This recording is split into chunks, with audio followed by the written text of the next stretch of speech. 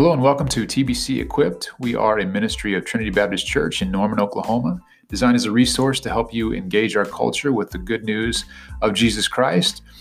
In this episode, we're going to talk about a tricky subject sometimes for Christians, and that is Halloween.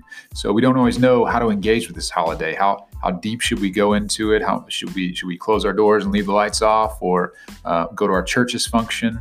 And our stance just at Trinity is, hey, this is a great opportunity to build some relationships with your neighbors. How often throughout the year do neighbors literally show up at your door ready to smile and kind of get to know the kids a little bit, maybe share some candy.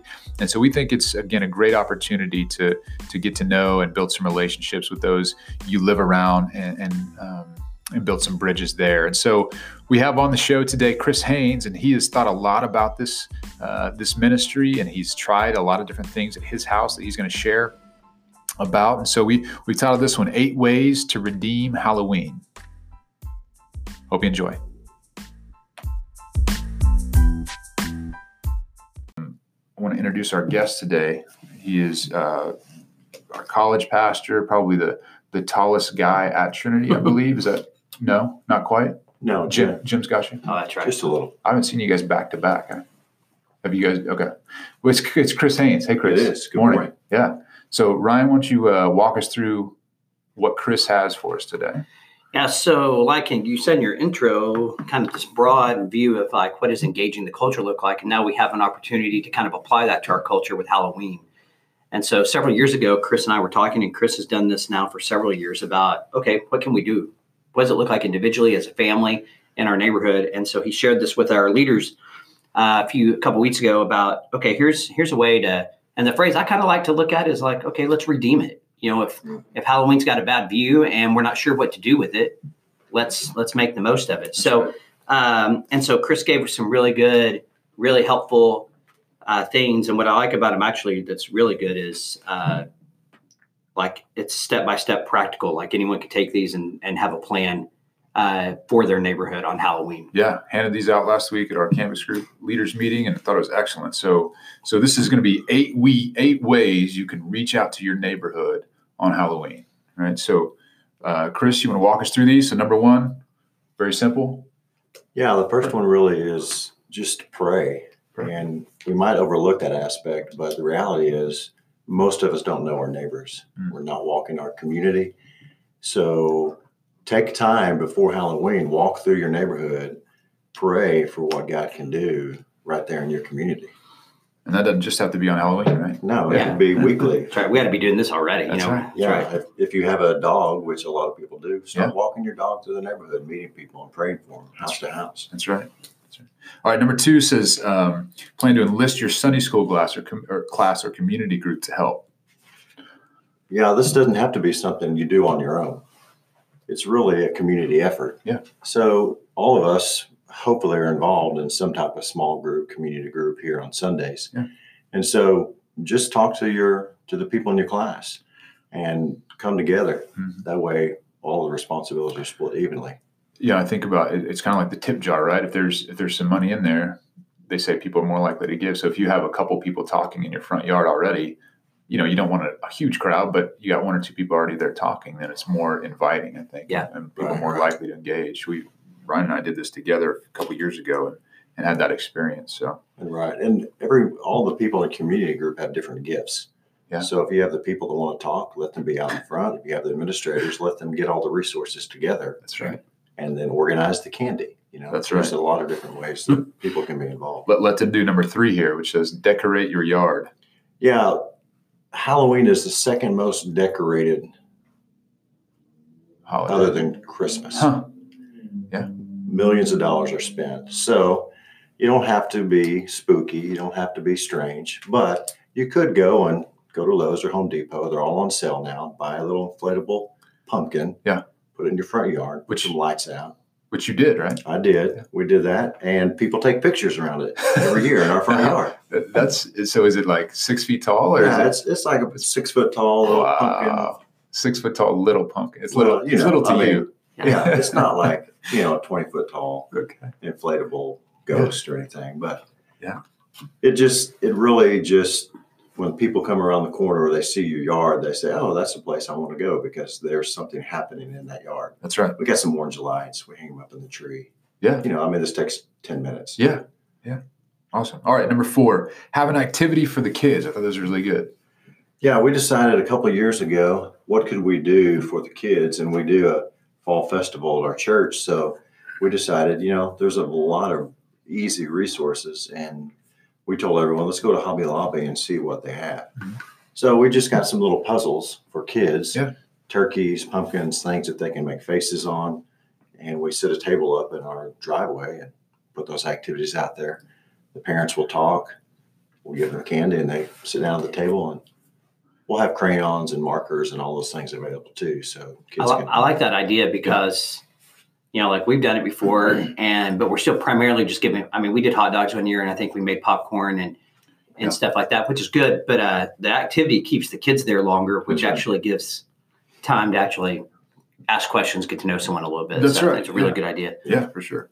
Did the kids do it? I mean, they wanted to do it and stick around. Yeah, and what we did is we tell our kids, sit at the table, and you do an activity. And if a kid comes up, go get them and bring them over. Hey, we got this activity. Sit down and do it with me. Make a friend. Yeah. So if you've got some older kids or some older youth, you can have them. That's the way they can serve. And you just tell them, hey, listen, this is what you're going to do tonight. Yeah. Come over and talk to those kids and do an activity with them. Even if they do the same activity 100 times, right? It's fine because you're just trying to engage the other kids that are coming up. So. That's right. It gives you time to talk to the parents. Number 5, have good, quote unquote, good candy. What do you mean by that, Chris?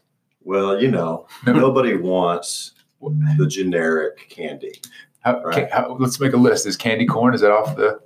I'm not a fan. I'm not a fan either. Okay. Now, if it has peanuts mixed in. Oh, see, then you got allergy situations. Exactly. Okay. So, just nice, larger size candy bars that everyone enjoys. Okay. Or Snickers. Yeah, Snickers. Reese's. Twix. Yeah. The good candy that we all grew up with. The good candy, yeah. When you went around to Miss Molly's house, and you knew she had the candy. That's where everyone wanted to go. If you were short on time, you're going to skip a few houses to get to her house. Right. We also put, snacks, coffee, food. You don't have to go over the top here, but we 2 years ago started giving out coffee in the pump pots. And good creamer. We put the pump pots for the coffee. Gotcha, yeah. Borrowed them from the church. Yeah. Took them, set them out. And we would pump the coffee, hand it to the parents, have nice creamer, have half and half. Yeah. Go and get some good coffee, and parents will stay around. Yeah. Be surprised, especially when, like, a couple of years, it's really cold outside. Yeah, that's perfect. Parents come around the corner, they're freezing. Mm-hmm. Their kids are not because they're in the costumes, but you give coffee, they're like, oh, thank you so much. Yeah. So it is a way to kind of think through that. I think like 2 years ago, man, it was freezing. We pulled out the fire pit, had it going on. But I think the year before, it was like really hot. I think we had cooler giving out like water bottles and stuff. So you just got to plan ahead, think through that a little bit because that can really serve a lot. Yeah, that's a good idea. I didn't think about coffee. Number 6, have a giveaway item like a bag with information about the church. Yeah, if people are coming, you need to give them something. Let them leave with something. Yeah. So if the kids are making the craft, we have the bags with our name on it. We can have tracts in it. And all that can go in the bag. And sometimes kids show up and their bags are already full of candy. So you're giving them an additional bag to continue with.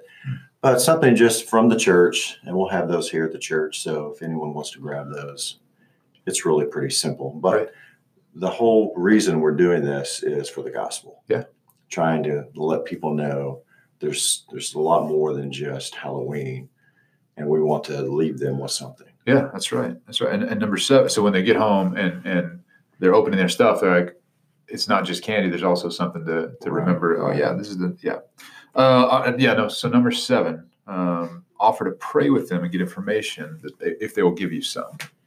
Yeah, we started this last year and noticed that once people are talking and you begin that relationship before they leave, you kind of know when it's time for those people to go to the next home. And we just kind of put in the phrase, before you leave, is there anything we can pray with you about? Yeah. And the vast majority of people say, yes, my family, this is something happening where I've got someone that's sick, or, oh yeah, my job, it's real stressful. Yeah. And it's really easy to have a card, get their name. If they'll say, can I get your name and maybe a quick number? Mm-hmm. And so I can text you. If they, if not, that's fine. But if you write that down and they're in your neighborhood, That's right. which most of them will be, Right. then when you see them in the future, you'll be able to say, Curtis, how has your grandma been praying for her this week? Yeah. And then that will open up. It'll continue that conversation. That's awesome. I think people, even though we don't know our neighbors, I think people genuinely want to. I think we're there's not as many opportunities. People aren't inside as much, and people are busy, and so on. So this is a great way to have a conversation. Be like, now, which house is yours? Where do you guys live? And then it unfolds from there. So awesome. Okay, so number 8, say don't be pushy, but don't lose an opportunity either. What do you mean by that, Chris?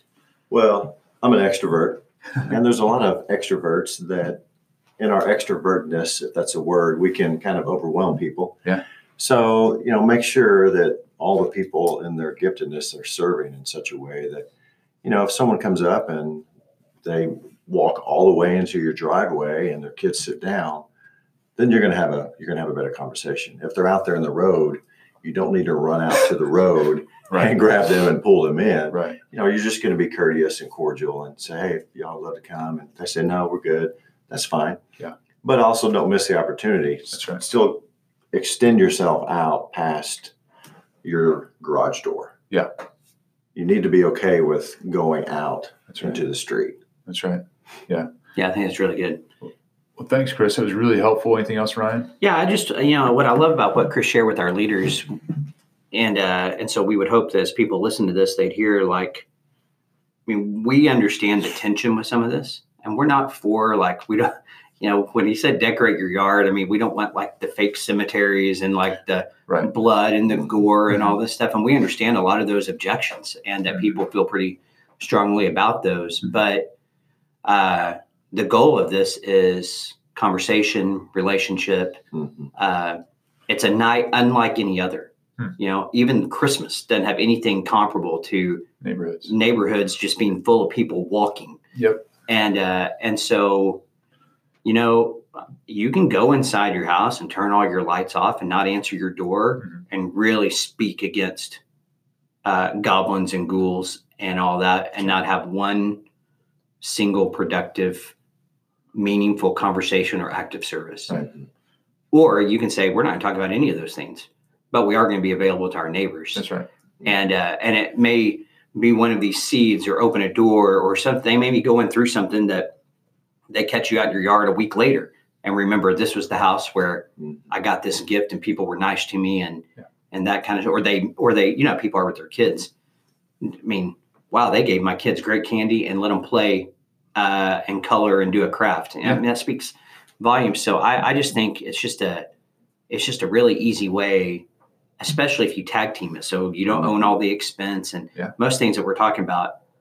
If you did everything, hot dogs, popcorn, coffee, good candy, and a craft, those aren't really bank breakers. That's right. Especially if you divide it over if every campus group said, that's right, we'll do 2 homes and did it that way.